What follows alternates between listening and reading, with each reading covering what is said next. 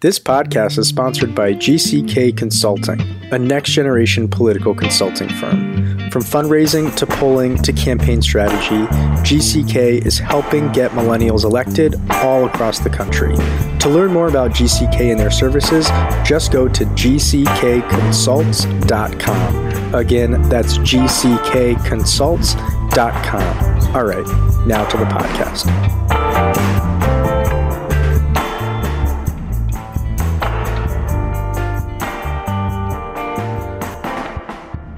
Welcome to the Millennial Politics Podcast. I'm your host, Jordan Valerie. My pronouns are she, her, hers, and today I'm joined by Nathan Rubin, founder of Millennial Politics, and Pete Buttigieg, mayor of South Bend, Indiana, and current Democratic presidential candidate. Thanks for coming on. Thanks for having me. Awesome. Well, Mayor Pete, we're super excited to have you here.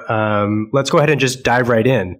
So there are a lot of Democrats running for president right now, many of them with very similar pitches to yours. What makes you so different? Well, I'm definitely the only millennial Midwestern mayor in the picture. And I think that's important, first of all, to have people from a new generation that has the skin in the game of somebody who's planning to be here in 2054 when I get to the current age of the current president.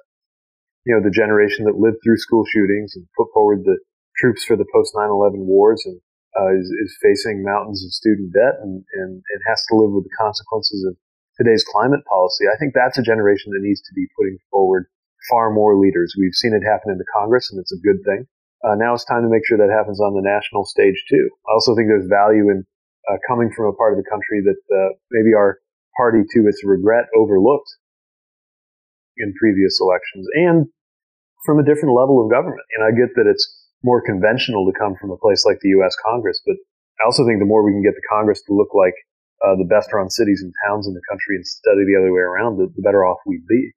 And so I think the perspective of executive leadership, really in a city of any size, where you are on the hook for getting results and getting stuff done, I think that's a perspective that belongs in the conversation more, especially the national conversation at a moment that, clearly we can't just keep doing what we've been doing, politically or in terms of policy. Awesome. No, I can definitely appreciate that. And to give you a little bit of personal background, both sides of my family are actually from South Bend. So I grew up visiting South Bend and Mishawaka and hearing stories about the old Studebaker factory. My dad grew up on Manchester Drive and McKinley Terrace. My mom grew up on Winston Drive.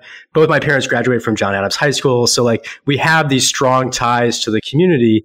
All this to say, South Bend holds a special place in my heart, and I've seen firsthand the empty industrial parts, the empty warehouses, but you've really tried to turn around South Bend from that blue collar and industrial city of the old economy into something that's new. So can you tell our listeners, what did you learn through that economic redevelopment process?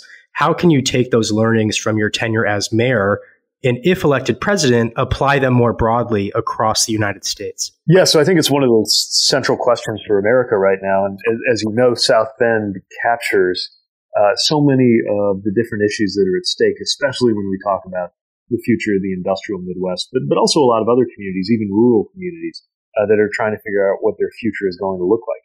We had to confront the fact that our future was going to be different than our past, that we were never going to go back to the days when we were making Studebakers in our city. And that was not about rejecting our past. It wasn't that we had to say goodbye to all manufacturing forever. It was just acknowledging that things were going to change. And in many ways, I think generationally, I was at an advantage because, we were born so long after the Studebaker heyday that we didn't have that same nostalgia for the way things were. We just, we never saw those factories up and running. We only saw them as these kind of empty ruins. And I think if we ever had seen them up and running, we probably would have had a hard time thinking of anything but bringing back that heyday. And that's what I see happening nationally. This theme that we're getting from the current White House. To me, you just cannot have an honest politics that revolves around the word again. You have to recognize that the future will be different. You have to put people at ease as much as possible. With the nature of that future full of change, and make people feel that they have a role in that future economy. So you have a pretty incredible resume. You're a Rhodes Scholar, you're a mayor, you are also a veteran. I believe you actually served in Afghanistan after you had been elected mayor. What did that experience teach you about politics? Well, for one thing, it was a reminder of why the very basics of government are so important. So, inevitably, even though my job was that of a lieutenant in the military, I kind of saw things through the eyes of a mayor too. Part of my job was to drive in convoy and vehicle movements outside the wire. I did more than 100 of those to get my commander or fellow members of my unit, or sometimes a piece of equipment, from point A to point B. And the majority of those missions were just in and around the city of Kabul, getting from one part of the city to another. What you learn in a place like that is not just the challenges of operating in a war zone, but also what happens when a community does not have the kind of basic services that a place like South Bend takes for granted. Trash pickup. When you don't have trash pickup, you have kids and sometimes goats picking through trash that's piled up on the side of the road. When you don't have basic safety and security, obviously life is very different. People are less free. Even things like animal control that you don't think about that much. Animal control means that you don't have to deal with things like packs of dogs in the street, which I would have to swerve around in downtown Kabul as a driver. So I came away with a great appreciation for the work that government quietly does to make people more free by taking care of the basics. The other thing I really came to appreciate was the need for coming to trust people who are radically different from you. When somebody got into my vehicle, they didn't care whether I was going home to a girlfriend or a boyfriend or what my politics were or what country my father immigrated from. They just needed to know that I knew how to do my job. And I think at a moment when Americans are having trouble seeing and respecting and trusting each other, it really set me to reflecting about what other ways there could be to build that same kind of trust and respect among different people. Because I believe you shouldn't have to go to war in order to have experiences that bind you to fellow Americans. And if elected, you would be America's first openly gay president. I think that means a lot to people in our community as we're seeing all of these attacks from the federal government, as well as watching the federal government not protect our community from attacks by state and local government. What would that historic milestone mean to you? Well, I think about it in two different ways. On one hand, part of how I think about it is that we're moving toward a world where someday it wouldn't be significant, right? I resented a little bit the fact that I had to come out because straight people don't have to come out, and why should the rest of us? I would have loved to be able to simply go about my life and my career without it having to be a thing. But we're a long way from that, especially in places like Indiana. Mike Pence was still the governor when I did decide to come out, and we had to deal with all of the complications of doing that in a community like this. I'm also very mindful of the historic character of a candidacy like this. And my main hope is that it just makes it easier for the next person who comes along. Because on one hand, we've seen tremendous openings and tremendous moves toward acceptance for the LGBTQ community. On the other hand, just because marriage equality is the law of the land doesn't mean people really enjoy full equality. We don't have a federal Equality Act yet, which means in many parts of the U.S. you can be fired just for who you are. We see these craven attacks on trans service members and even trans high schoolers coming out of the White House that I think is characteristic of the kind of bullying mentality you see there. And so it's an indication that this community really does have a long way to go in the struggle for equality. And I want to be there, even if it's simply by representing the community on a debate stage or someday in office, as I do from my local office, that can make things just a little bit easier.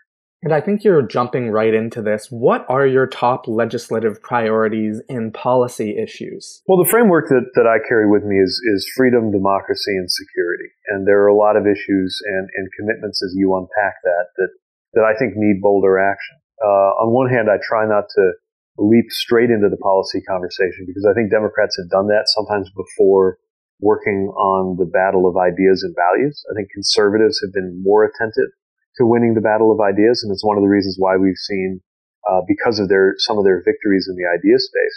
We've seen even Democratic presidents doing what I would consider to be conservative things. That being said, I think when you really look at freedom, democracy, and security for what they mean when you unpack them, they lead you to some pretty specific places in terms of policy. For example, I think that you can't be free if you don't know where your health care is going to come from, or if somebody's telling you who to marry, or if women can't make their reproductive health care decisions. So, we need to think about freedom not just as the freedom from this or that government regulation or tax, but really the kinds of freedoms that make it possible for Americans to live lives of our choosing. Similarly with democracy, I think it requires very bold action. And if we really want to continue to claim that we live in a democracy, that means dealing with not just things like money in politics and redistricting that we all know are so important, but also asking ourselves whether we're content to continue to live in a country where fellow U.S. citizens in places like Puerto Rico or D.C. don't have full political representation and call that a democratic society. We need to ask ourselves whether the Electoral College has outlived its usefulness. And certainly, I think that's another generational perspective because, it's been twice in my short lifetime that the Electoral College has overruled the American people. And I don't think that was to our benefit. And then lastly, security, which I think, in the 21st century is just going to look a little different than 20th century security. Certainly, things we used to worry about still matter. Counterterrorism, which is my specialty in the military, security between countries, even border security, deserve attention. But what about cybersecurity? What about election security? And what about climate security? Because we really do have to begin treating climate like the security issue that it is, especially as it's beginning to claim more and more American lives in the form of extreme weather events with rising casualty totals. And so you take all of these things together, freedom, democracy, and security, and while on their own, each one of those words sounds like just a platitude that nobody could be against. When we start taking them seriously, we begin to realize that the most pragmatic outlook for how to secure those three goals really points you in a progressive direction. I think what you're saying about values really resonates with millennials, and it's a conversation we're seeing change within the Democratic Party. Candidates nowadays need to do more than just list a grab bag of policies. They need to offer an alternative vision for a better America. Now, you've quite astutely stated before that socialism is no longer the effective boogeyman it used to be, and the numbers back you up. Millennials and Democrats now prefer socialism to capitalism. Do you identify with democratic socialism, which asserts, according to the DSA, quote, both the economy and society should be run democratically to meet public needs, not to make profits for a few? Yeah, my belief is that we can't have healthy business community or any of the benefits of capitalism unless we first make sure that we're a society of laws, where the rule of law comes first. And one of the points I've been making, especially on the cable TV circuit, is that, this may look one way to you if you came up in a generation where socialism meant communism and those two things were the opposite of democracy and capitalism. To me, we're viewing all of these things as distinct, and there are actually a lot of points of tension between democracy and capitalism, especially if you can use wealth in our democracy to assert power so that some citizens are more equal than others. So, these labels in many ways have less usefulness than ever. And I think the fact that some people just embrace the labels around socialism frees us up to make it, instead of kind of a kill switch on putting forward a good idea, it makes it, the beginning of a conversation about whether that idea actually makes sense. And look, we've seen even conservative ideas labeled as socialist by the far right. And a good example being the Affordable Care Act, which is a very incremental, and I would say very successful approach on healthcare. Although I think we need to do more, and that's why I've aligned myself with the push to get Medicare for all. The name calling has kind of gotten out ahead of the substance, and in many ways it makes it that much harder to have a serious conversation. But I'm glad that we're returning back to the simple question of whether any given idea is going to make people better off or worse off, rather than obsessing over what label might attach to. So, Mayor Pete, you just mentioned Medicare for all. Can you go a little bit more in depth on what your position is on healthcare? Yeah, so the way I believe we prepare the road for Medicare for all, because it's not something you can easily do overnight. The way I think we do it is we need to take a version of Medicare, make it available for buy-in on the exchange as a kind of public option. I believe that Medicare has some of the better mechanisms for controlling healthcare costs. It still needs some internal work in order to really be as efficient as it could be. But fundamentally, I think that Medicare as a model is capable of delivering quality healthcare for everyone. So if people like me are right, then when we put it up there as an option on the exchange, more and more people are going to be drawn to it because it's going to be a better solution for most Americans. As that happens, what you'll have then is a very natural glide path toward a Medicare for all setup where you really have a single payer for people's core healthcare needs. If there's some ancillary private market, the same way you see even in a socialized Medicare or socialized healthcare system like England, or as something that parallels the add-ons that exist to Medicare itself for older residents in the U.S., that's fine. But I just don't think we can trust the corporate system to take care of most people's healthcare needs most of the time. So just to confirm, the idea or theory of Medicare for all is somewhere that you think we should try to get to, but to get there, we would need some sort of public option to lead us down that road. That's right. I think anybody who believes, as I do, that Medicare for all is the right answer has a responsibility also to describe a transition that's not going to be simple. And so, my version, you might call it Medicare for all who want it, is my answer to that question of how you bridge from where we are today to where we hope to go. So now I want to transition a little bit and talk about foreign policy. A couple questions ago, you were talking about what does the future of security look like, whether that's cybersecurity, election security, climate security. We are already starting to see the effects of climate change, whether that's, like you said, extreme weather events or drought, or increased human migration even. Now, the presidency itself largely has the most power in terms of foreign affairs and foreign policy. How would you describe your foreign policy, and how would you approach the world as it is right now?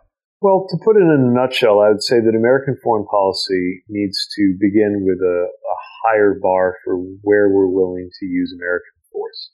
And I think that has to be grounded in core American interests. I think every decision we make in foreign relations needs to rest on American interests, but then also be tested for compatibility with American values. I think something that goes against American values actually can't be in the American interest in the long term, because one of the things that protected my safety when I was deployed overseas in uniform was not just my body armor or my weaponry, but the idea of American moral authority, the fact that there are simply more people in the world, or at least there used to be, who respected America and wished they could be Americans than not. If we lose that, then I think we lose everything else with it. And so American interests need to be matched to American values. And then they need to be vetted whenever we responsibly can with American allies, because the biggest downside to this so-called America First approach that we're getting out of the White House right now is that it winds up amounting to America alone. You can see it in the isolation of the U.S. at the Munich Security Conference, which is part of a security framework that America itself helped to create, only to find more and more now that we almost have our nose pressed up against the glass looking in to a community of nations that no longer feels that it can trust us. We've got to put that right very quickly. And that means reasserting our commitment to human rights, as well as making sure that America demonstrates its commitment to being part of a larger world, that we can either resent the rest of the world or we can lead it, but we can't do both. I believe in American values. I believe in the American model. I believe at a moment when a lot of competing models, whether it's the Chinese model or the Russian model or the Saudi model or the Venezuelan model, as those are on offer, it's that much more important for us to demonstrate a different way, a better way. And, for us to have any moral authority as we do that, we got to make sure that we are walking the walk of American values and not just assuming that everybody will believe in our righteousness when we're not prepared to back that up. So I'm glad you brought up Venezuela, because The U.S. is currently promoting regime change there. There's a coalition of Western nations and entities recognizing Juan Guaido as the interim president. Our listeners may be wondering, who is Juan Guaido? And that's a question the people of Venezuela were asking as well. Prior to declaring power, Guaido was actually almost entirely unknown in Venezuela. He's the leader of the National Assembly because of a power-sharing agreement within the opposition parties. He's the leader of the fourth largest opposition party, which just rotated into power. Though the opposition is calling this a constitutional coup, Article 233 of the Venezuelan Constitution outlines the conditions by which a president is ineligible to serve, and Maduro does not match them. Even if he did, the line of succession clearly places the vice president next. Now, U.S. officials have been perhaps shockingly candid about their motivation here. National Security Advisor John Bolton and U.S. Senator Marco Rubio have admitted that they're seeking oil. Juan Guaido has been quite open that he has one of his top priorities as denationalizing industries and opening oil up to private investors, while Donald Trump said this week at a Florida rally that taking down the government is part of a larger ploy to destroy socialism. Additionally, the UN and Red Cross are currently criticizing the US for politicizing and militarizing humanitarian aid, which is an important note given that the US imposed sanctions that UN human rights expert Idris Jazari, as well as Alfred de Zayas, the first UN rapporteur to visit Venezuela in over 2 decades, say are starving Venezuelans and amount to economic warfare, quote, comparable with medieval sieges of towns. How would you, as president, approach this crisis? Well, if I were Venezuelan, I would not want to live under the Maduro regime. But I'm not Venezuelan. And so I think it's one thing for the U.S. to have a preference over what happens in that country, as we do with just about every country. There are better and there are worse outcomes from our perspective when it comes to what's going on in other states. What I'm really disturbed to see from the White House, especially from the National Security Advisor, Mr. Bolton, is the kind of saber-rattling that seems to suggest that we would even contemplate a military force in order to get our way, as if we hadn't learned from things like the Iraq War, in which, by the way, John Bolton played a major part, that simply trying to execute regime change in other countries by force with the commitment of U.S. troops is exactly the wrong direction for U.S. policy to go.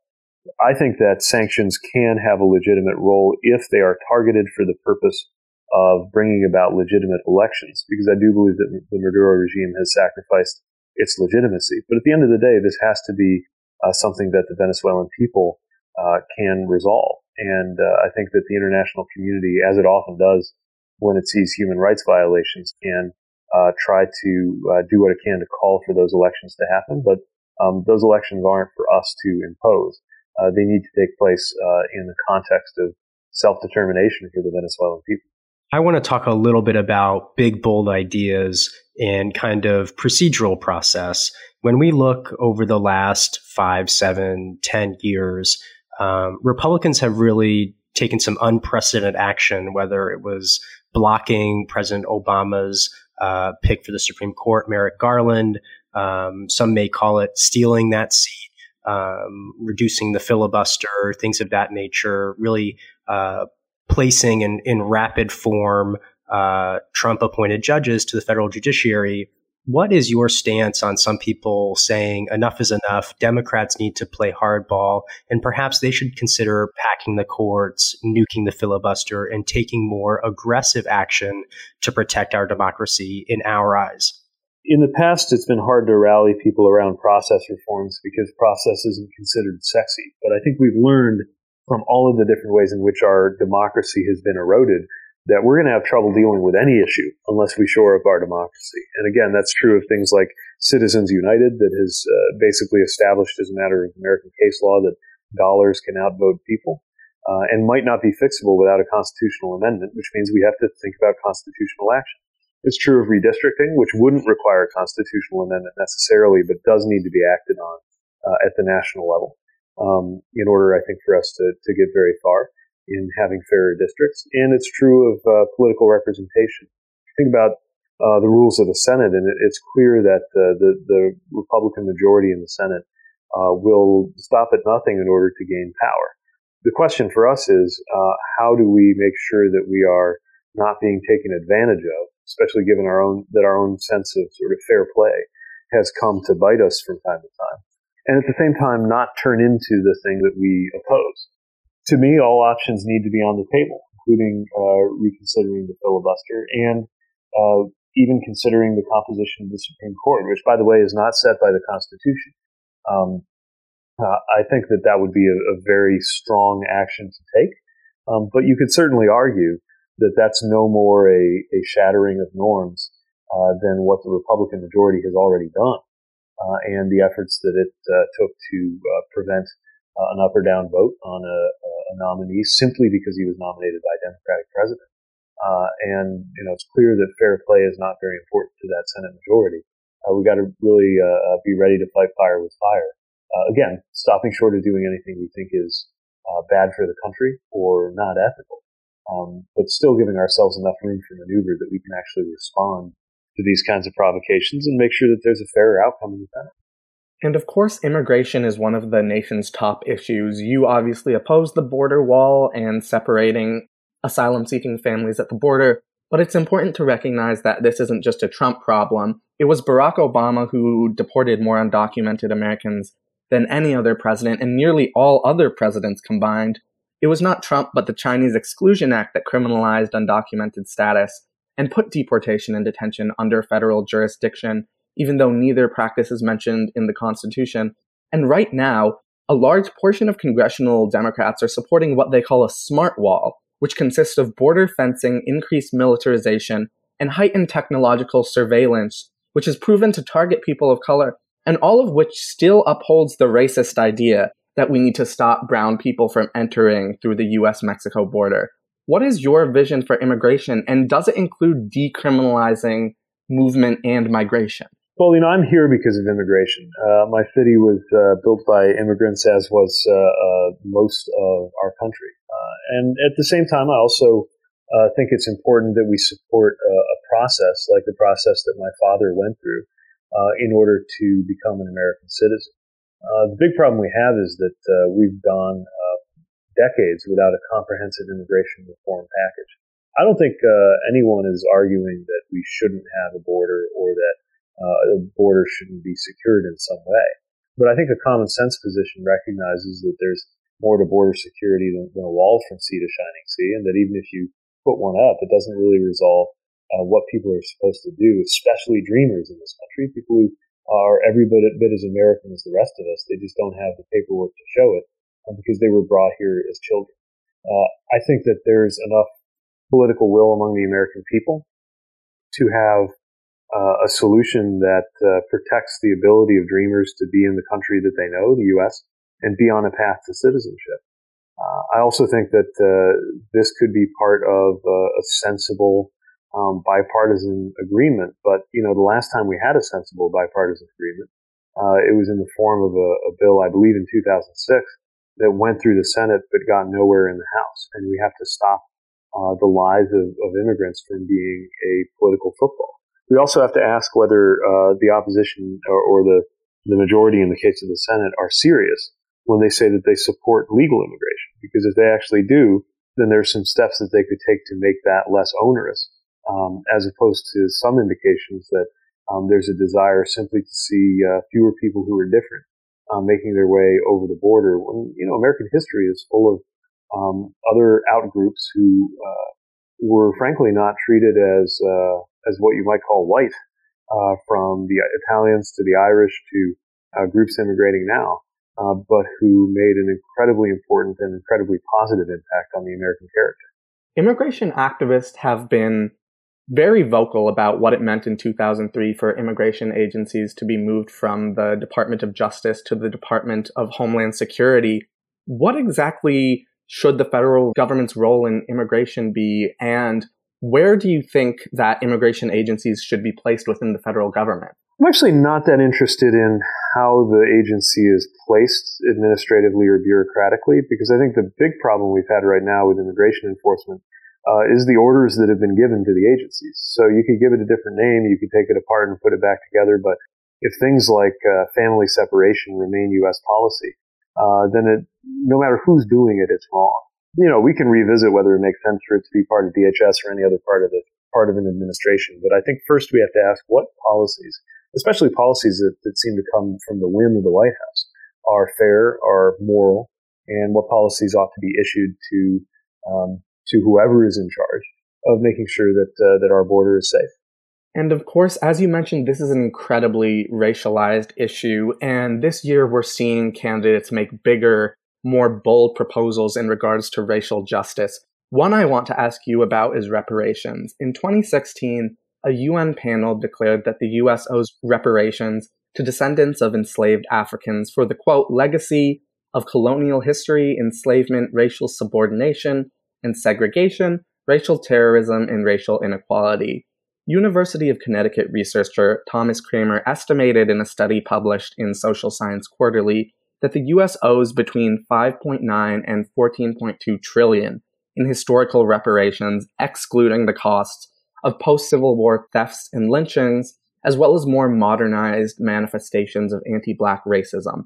Do you support reparations? I don't know how you can fully account for or correct the legacy and frankly the ongoing problems of racism and racial inequity. But what I know is that a good place to start would be to look at policy environments and areas of U.S. policy that have the greatest disproportionate impact on some racial groups relative to others. And we know that one of the first places to look is the criminal justice system. We've seen some encouraging early steps in terms of what's happening with federal criminal justice and sentencing reform, but we still know that the social cost of incarceration and the racial disparity associated with it is enormous, and we need to be paying attention to the disparate impact of any criminal justice policy going forward if we want to be able to move anywhere toward being a more just society.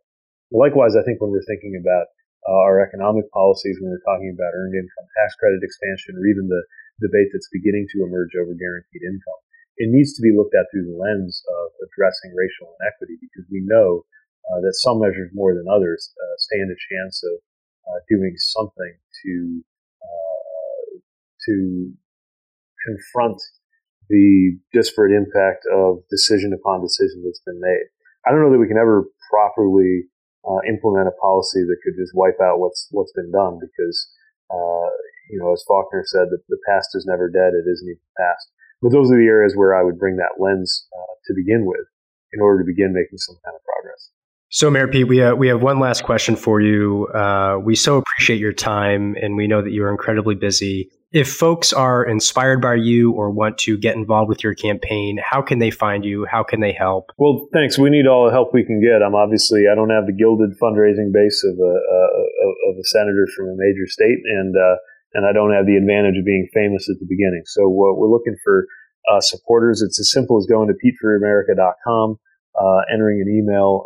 We also need grassroots contributions if we're going to get anywhere here. We're not taking corporate PAC funds, and so in order to meet the goal, especially as we're being told that to even get on the debate stage, we got to have at least 65,000 people contributing. Good news is it can be any amount. So it's not about getting the very biggest checks. It's just about anybody who believes in our message and believes in our project, taking a moment to be counted among those supporters before the debate invites go out later on in the late spring, early summer. But check us out at PeteForAmerica.com. Have a look on Twitter, and stay tuned for more from us in the near future. Awesome. Thanks so much. And for our listeners, be sure to subscribe to our podcast on iTunes, check out our website, millennialpolitics.co, and follow us on social media at MillenPolitics, and stay tuned for our next episode.